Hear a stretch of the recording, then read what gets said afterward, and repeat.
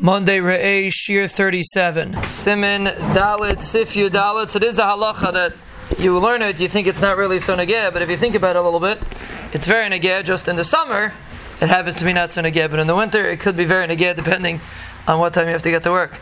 But the halacha is like this: Hishkim Simin Yudalit Sifyu Dalit. Hishkim, a person gets up early. Kaidem Amud HaShachar v'Notal Yad. A person gets up before Amud HaShachar and he washes until Sedayim. So if a person gets up early, he davens early, or he has a shir before davening.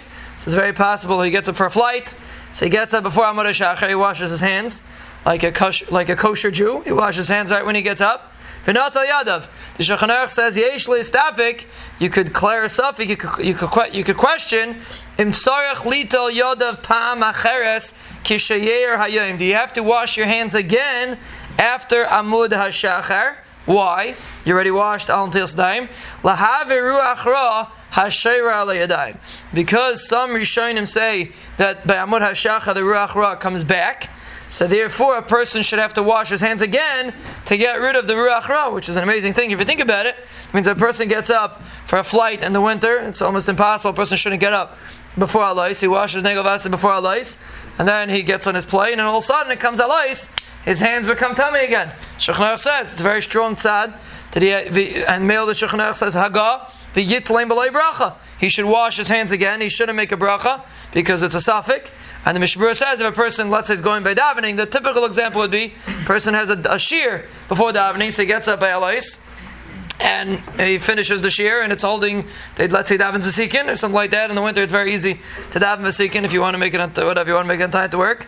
So a person gets up before alais, he has his shear, and then he davens v'sikin, and he right before davening, he has to wash al until Snam again because he passed Amud HaShachar. Even if he got up 10 minutes before Amud HaShachar, but when Amud HaShachar comes, the ruach ra might possibly come again, and you have to wash again. And the Ramah says he should wash without a bracha. And the Mishnah says an eitzah would be, if you want to make a bracha, is the eitzah we spoke about a few sifim ago. And that is if a person would go to the bathroom before he davens, and then he washes al until Sedayim again. The Mishnah brought this eitzah for Shavuos morning.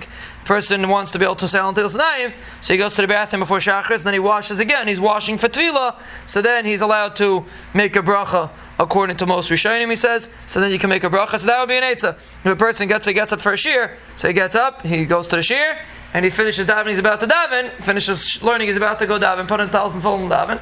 He should go to the bathroom, wash al until Sedayim again, make a bracha then, and then he could daven like a mensch. But the halacha is even if he doesn't do that, even if he doesn't go to the bathroom, but the Shulchan Aruch paskins, a person should make sure, a person should make sure if he gets up before alais and he washes negel vaser, he still has to be chayshish that the ruach ra came back. He doesn't want to walk around the whole day with ruach ra, and therefore he should make sure to wash his hands again until Sedayim after the sun comes up.